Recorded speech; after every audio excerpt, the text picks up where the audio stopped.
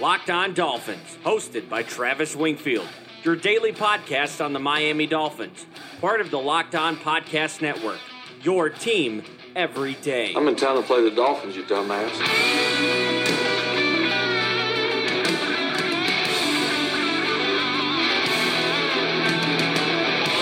What is up, Dolph fans, and welcome into the Sunday, August the 25th edition of the Locked On Dolphins podcast. I am your host, Travis Wingfield, and as always, I am here to bring you your daily dose of Miami Dolphins football. And on today's show, we'll get back into the snap counts and advanced metrics from the game on Thursday night against the Jacksonville Jaguars, what we learned about Miami's roster construction, and a defense that might be pretty good. Plus, we'll weigh in on the wild trade speculation from the weekend, tell you about 3 players that don't get enough credit on this roster, and predict the final 53-man roster of your 2019 Miami Dolphins. All of that and more, but first, before any of it, I kindly invite each and every one of you to subscribe to the podcast on Apple Podcast. Leave us a rating, leave us a review, give me a follow on Twitter, voted the #1 follow on Dolphins Twitter, by Dolphins Twitter. It's at Wingfield NFL. You can find the show at Locked On Fins, and of course our written content, including today's piece up on LockedOnDolphins.com, going back into the advanced metrics and snap counts on Thursday night. And last but not least, the other Locked On Sports family of podcasts, like the Locked On Heat podcast and Locked On NFL podcast for all the local and national coverage of your favorite teams. Let's go. That's another Miami Dolphins. We got to start this podcast with Jerome Baker, who continues to show up in a huge way, and he was exactly in that same position on Thursday night, shutting down the Jaguars' pass game, run game, rushing the passer. He did it all once again, and he was the focal point of a defense that now, going back over the last 2 weeks, the equivalent of one full game, mostly against first-team offenses, the Dolphins have done this. 12 possessions, 10 points allowed. They have 7 quarterback sacks, 2 takeaways, and limited the Jags and Bucks respectively to 6 of 27 third and fourth down conversions. That is good for 22.2% conversion rate from the opposing offense. And a lot of this has to do with Charles Harris and Eric Rowe, and we'll get to those guys here in just a minute. But we start with Jerome Baker, and if you guys go to the article up on LockedOnDolphins.com, the key script point for this episode titled Miami Dolphins 53-man roster prediction and other preseason notes, there's a video in there of Jerome Baker watching the condensed short motion from the boundary side of the formation. He keys a pulling guard, hesitates, and then explodes through the hole and makes a tackle in the backfield on the running back. Very impressive. He's been on the field this preseason for 74 snaps, just a little bit more than a regular season game where you're going to see 60 to 70 snaps. He has 10 run stops, 6 quarterback pressures. He allowed 12 receiving yards on 35 coverage snaps. His traditional stats are awesome too.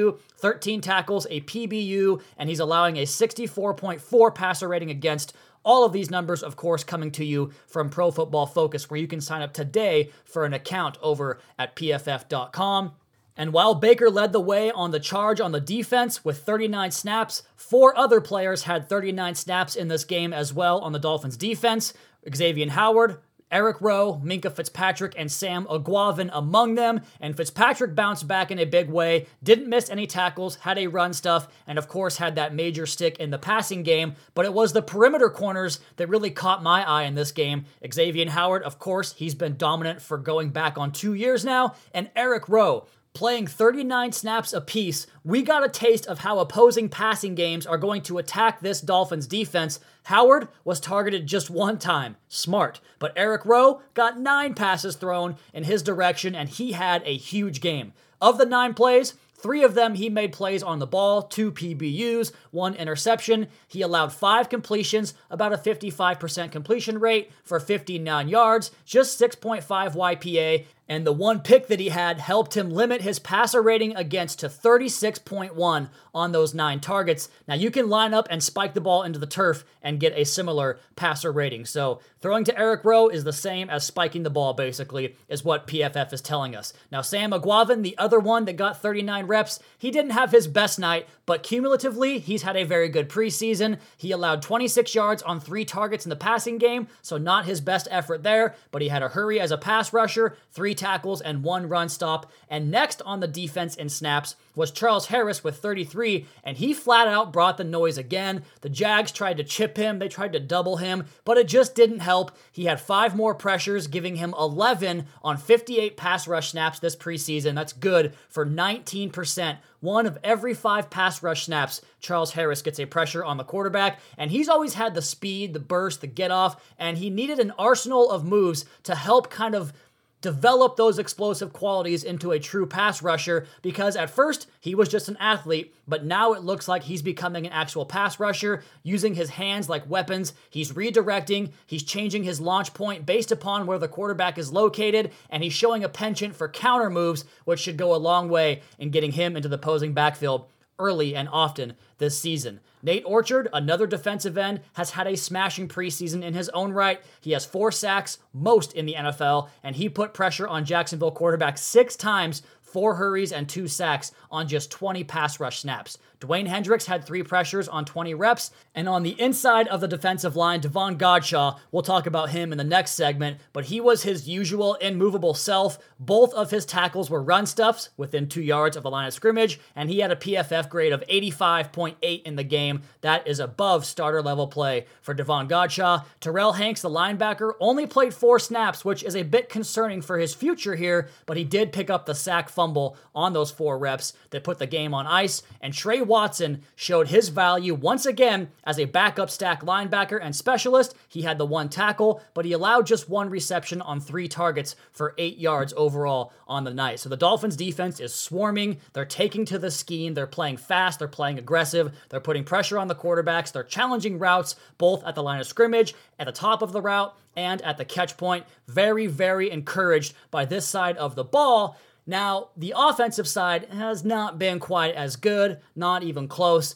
The offense is probably as bad as the defense is good, but the one thing I will say is that you haven't seen the full gamut of what the offense is going to do, and that's probably true of all 32 franchises, but you go back to the practice reps, they were putting things in on install that we just haven't seen yet. Early down runs have been the main fixture of this preseason. I think they'll get away from that. They've done lots of unbalanced 12 personnel, running into bad fronts and bad looks. I think they're trying to set up these tendencies so they can break those tendencies in the regular season. They had plenty of these play action looks and throwback looks. They did tons of pre-snap motion. We haven't seen much of that on the preseason. So just kind of temper the negativity around the offense. I mean, don't get me wrong, it's not going to be good, but when they game plan, we'll learn more about the offensive coaching staff and see if they're able to mask some of the weaknesses we've seen so far through 3 preseason games. And speaking of hiding things, guys, you don't have to hide your incompetence anymore. The Dolphins offense might not have many answers to their concerns, but I'm about to tell you about an answer you have staring you right in the face. Listen up.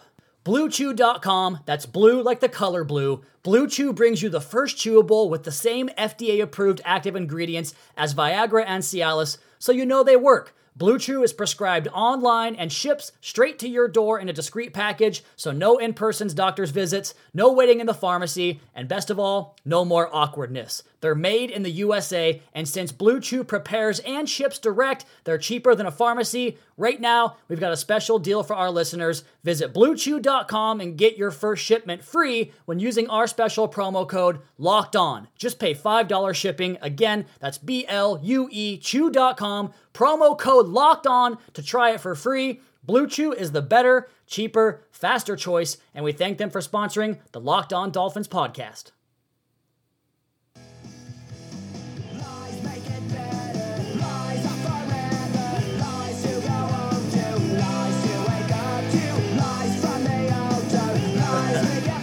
Oh boy.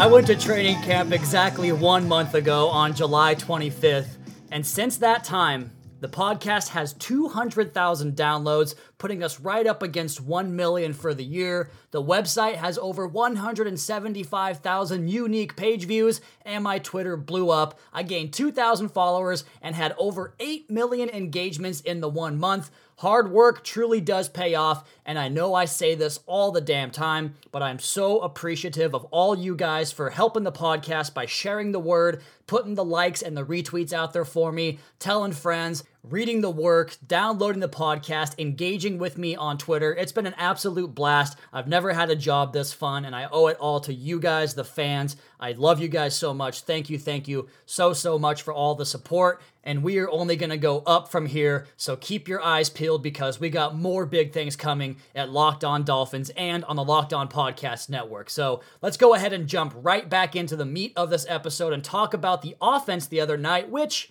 just wasn't as good, and I'm an offensive guy. I typically start on that side of the ball when it comes to my breakdowns, but you got to give the love to the defense because they've been really good, and I wonder how much the Jaguars, I don't know, who cares?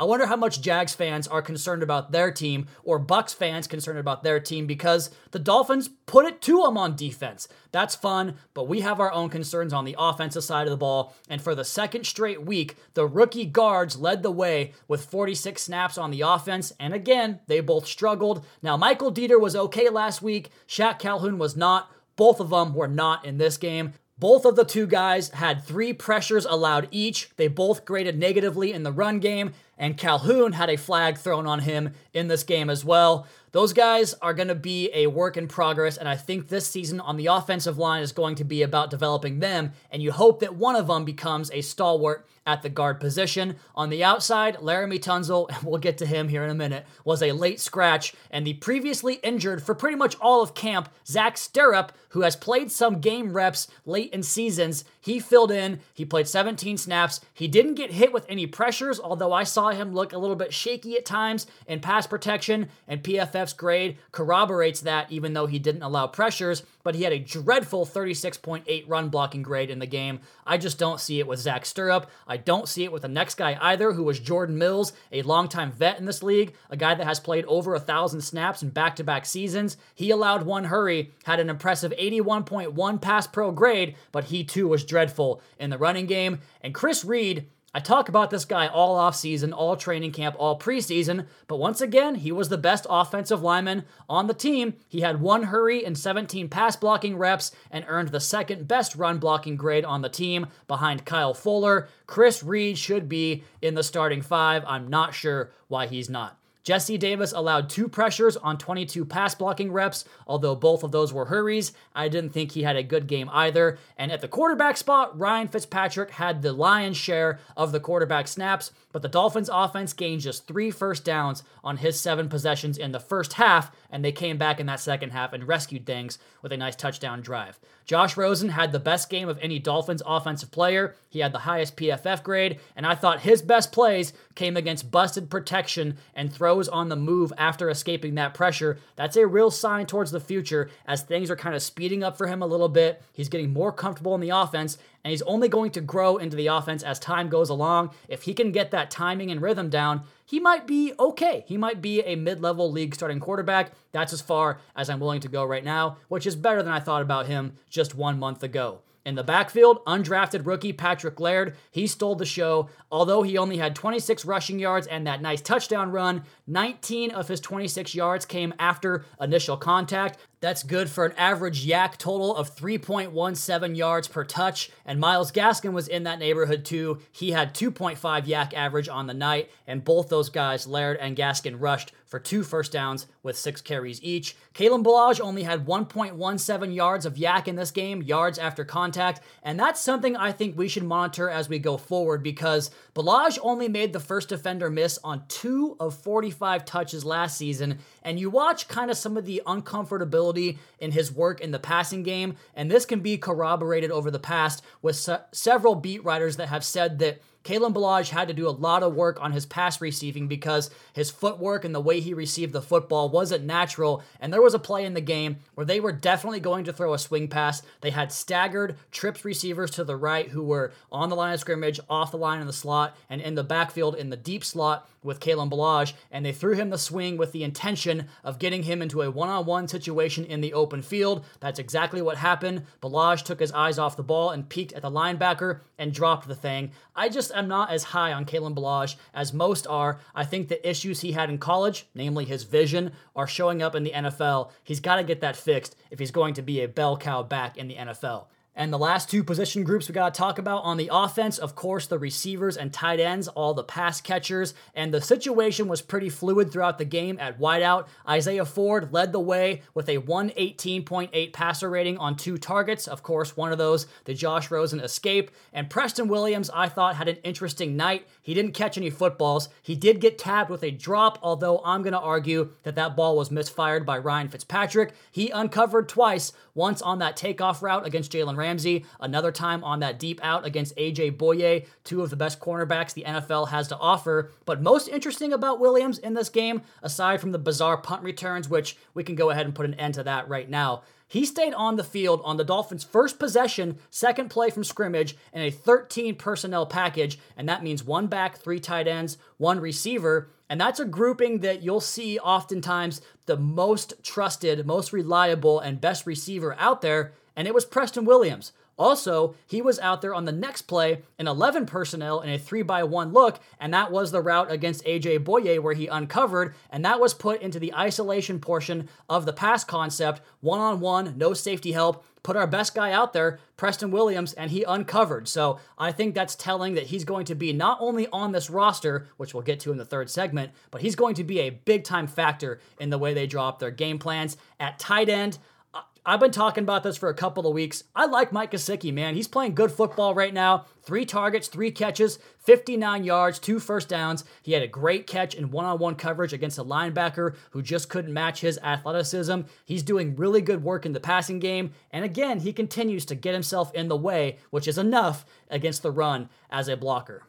And while we're on the topic of tight ends, I want to finish up this segment of the podcast and talk about 3 players that I think that we as Dolphins fans, and I'm kind of guilty of this too, guys that we don't talk about enough as contributors to the football team, and I snuck a tight end in here even though I believe much stronger in the first 2 guys, and we'll start with Nick O'Leary because he just does so much dirty work that doesn't get recognized. Somebody asked me today who's a better blocker between Nick O'Leary and Durham Smythe, and I mentioned that it depends on the situation because Nick O'Leary, for my money, gives you the flexibility to have a backup fullback behind Chandler Cox, and that versatility, the work he does as an H-back in the backfield as a fullback, coming across the formation on dig-out blocks, and he does that so often where he has to pick up the backside unblocked edge and just throws a body at him and gets that guy on the ground. That is so valuable for the running back to know he has that backside cutback lane available for him. He'll occasionally sneak out into the flat, make a catch, break a tackle, pick up a first down. His versatility, his run blocking don't show up very often in the stat sheet, but he's an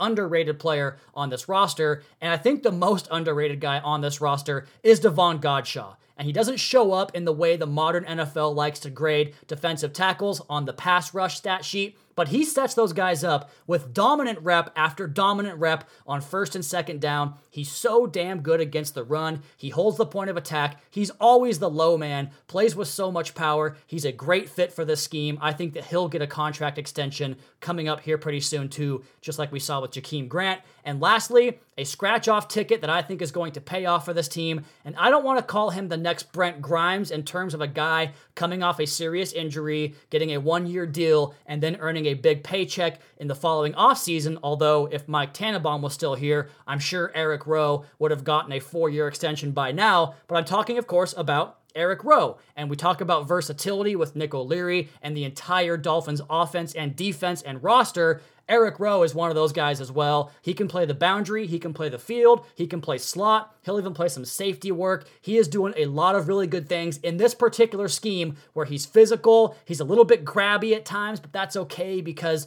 they're not going to always call it. He understands the trail technique and the scheme of this defensive coverage they want to run. I love the way this defense funnels to help. In the past, in Matt Burke defenses, they would play off coverage, give you everything underneath, but now they challenge every yard on this defense. They're going to play underneath, they're going to trail, they're going to follow the receiver and funnel into the help, and Eric Rowe is exceptional in that regard. I think he's a great fit. If he can stay healthy, he'll be a big-time hit. And when we come back on the next segment here, we're going to discuss those rampant, negligent rumors, and I'll put down my final 53-man roster prediction here next on the Locked On Dolphins podcast at Wingfield NFL at Locked On Fins.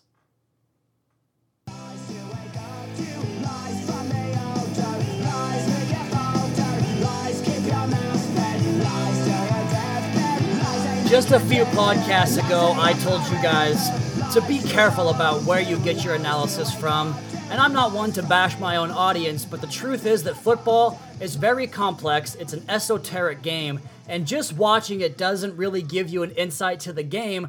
I've spent many hours reading about the finer points of football, learning from other experts in the field, not to call myself an expert, but leaning on those other guys to teach me stuff about the game, players, coaches, film buffs, applying myself to the craft every single day, especially now that I do the podcast. So when someone shows up and puts video clips up there and claims to be an expert, it just gets to me a little bit, but it doesn't get to me as bad as pretend insiders. I mean, if you're going to be wary of where your analysis comes from, be doubly wary of where your insider information comes from. And as the Miami Herald did, we can put to rest these concocted trade rumors. Laremy Tunsil is not going anywhere. And to say that Laremy Tunsil is available for the right price is pretty much true of every single player in the league, minus like 6 or 7 guys. The team is currently working, and I have this on good authority, on a contract extension for Laremy Tunsil, not trying to trade him. Just because the phone rings doesn't mean that they are shopping or dangling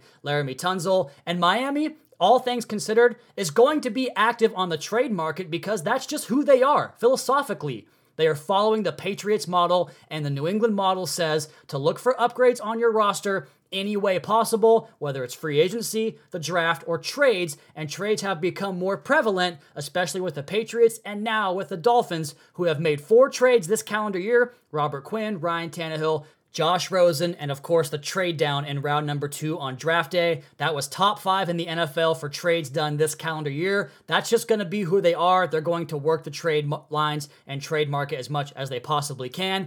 As for the players rumored to be traded, let's talk about some of these guys that have been floated out there. Rashad Jones is one of them, and I just don't see him as a movable piece because of that contract. I don't think he's a great fit in the scheme. He kind of takes poor angles. He is great in run support, but he can't really cover man up on tight ends or in the slot the way you want your safeties and slot cornerbacks to do. So I worry about his long-term fit here, but also he's making $13 million this year, so I don't know who the hell would take on that contract. Kenny Stills, that one makes some sense because the receiver room right now, for my money, is overcrowded with the emergence of Preston Williams, the recent Jakeem Grant extension, but even still, Brian Flores backed his guy. He went to the podium and talked about his own difficult upbringing, and he stood up for his very celebrated, very charitable receiver in this community, and we should all celebrate Kenny Stills for what he does off the field. Now, on the field, he hasn't been as productive. His quarterback play hasn't been great, but you can make the argument that there is room to trade Kenny Stills, and I think that's where that comes from. As for Kiko Alonso, I don't know who's going to take him because he's just not that good, and the Dolphins can save some money by cutting him. I think that's the obvious choice. And to bring it back to the offensive line trade rumors and Laremy Tunsil, if they do make some trades and some moves, I expect this 53-man roster is not quite done yet, and I would assume they're going to go out and look for linemen because for my money, there are 6 linemen on this roster that are rosterable, and that's probably at best. I had a really tough time rounding out my 7th and 8th offensive linemen. I'd like to keep 9, but I can't even keep 7 or 8 in good faith, so I certainly couldn't do 9. But that's all to say that I think they'll be active on the offensive line market when the NFL cuts its rosters down from 90 all the way to 53. So a few more notes here before we do get into the roster prediction, my 53-man roster prediction based upon 10 practices, 3 preseason games digested in full, an entire offseason of film study. It's important to note who some of the backups were to come into the game first, as well as who opened up the special teams units on the kickoff and punt. I listed those lineups in the article up on LockedOnDolphins.com, and that all brings us in to the 53-man roster prediction, the thing we've been waiting for all episode long. Keep it in the back pocket, and here it goes. At quarterback, I'm keeping 2, Ryan Fitzpatrick and Josh Rosen. At running back, Kenyon Drake, Kalen Ballage, Mark Walton, Patrick Laird, and Chandler Cox will be the fullback. 5 tailbacks on the roster, or I guess 4 tailbacks and 1 fullback. At receiver, 6 of them. Kenny Stills, Albert Wilson, Jakeem Grant, Preston Williams, Devontae Parker, and I'm keeping Isaiah Ford over Dwayne Allen as I only keep 3 tight ends. I think Nick O'Leary can serve as my backup fullback. I've got Mike Gesicki in there and Durham Smythe as well. On the offensive line, I kept 8, and this is basically done based upon how the Dolphins put the guys onto the field in order on Thursday night. We know the starters: Tunsil, Dieter, Kilgore, Calhoun, Davis, and I'm keeping Chris Reed, who I think should be a starter, Jordan Mills, and Isaiah Prince. I think Prince might have an opportunity to be a swing guard, tackle type of a player. They'll have Chris Reed as the center and guard backup, Jordan Mills your swing tackle, and Isaiah Prince will be the inactive 8th man on the roster on game day. On the interior defensive line, so that's 24 guys on offense, by the way. On the interior defensive line, Devon Godshaw, Christian Wilkins, Akeem Spence, Vincent Taylor, and Adolphus Washington. Off the edge, Charles Harris, Tank Carradine, Nate Orchard, Jonathan Ledbetter. That's 9 defensive linemen. I've got 6 linebackers, Jerome Baker, Sam Aguavin, Raekwon McMillan, Andrew Van Ginkel, Terrell Hanks, and Trey Watson. At cornerback, I've got 6 more of those. Xavier Howard, Minka Fitzpatrick, Eric Rowe, Jamal Wiltz, Chris Lamons, Cornell Armstrong, and 5 safeties in Bobby McCain, TJ McDonald, Rashad Jones, Montre Hardage, and the special teams ace, Walt Aikens, with Jason Sanders, Matt Hawk, and John Denny as your specialists. So you'll recognize the 2 big cuts I listed there, Kiko Alonso and Dwayne Allen. Miami can save some money on those contracts both this year and next year and get some more youth onto the roster, get some more evaluation for those guys, because right now, Dwayne Allen and Kiko Alonso are just progress blockers. We don't need them. They're not going to be here in the future. Just move on now. It makes sense. As far as the practice squad goes, you probably heard some names that weren't on that list that you wanted to hear, and they're probably on this list. Jake Rudock, Myles Gaskin, the running back, the 7th round draft pick, tight end Chris Myrick, the Temple undrafted rookie, wide receiver Trenton Irwin, another undrafted player, Aaron Monteiro, another UDFA, Jared Jones-Smith, Durval Neto, who moved from defensive tackle to offensive line. He has practice squad exemption. He is the 11th man on the defensive line. Dwayne Hendricks was the next guy I wanted to put on there. I just couldn't find room for him. Nick DeLuca is also in that same boat. I wanted to get him on the roster, just couldn't do it. And in the secondary, Nick Needham and Jalen Davis round out your practice squad. You guys can read this list in its entirety up on LockedOnDolphins.com. And with that, I am going to get the hell out of here. We'll come back on tomorrow's show and talk about the Baltimore Ravens, what I saw from them in their 3rd preseason game. We're going to preview the 2020 offseason because if you're like me, not looking all that forward to the actual games this year as far as trying to make the playoffs, but I am very excited about the 2020 offseason and the future of this franchise and the direction they are headed. We'll do all that on tomorrow's show, but as for today, that is going to be my time. You all please be sure to subscribe to the podcast on Apple Podcasts. Leave us a rating, leave us a review. Check out the other Locked On Sports family of podcasts for all your local and national coverage of your favorite teams. Follow me on Twitter at Wingfield NFL. Follow the show at Locked On Fins. Keep up to date on the Daily Dolphins blog over at LockedOnDolphins.com. You guys have a great rest of your night. We'll talk to you again tomorrow for another edition of the Locked On Dolphins podcast, your daily dose for Miami Dolphins football.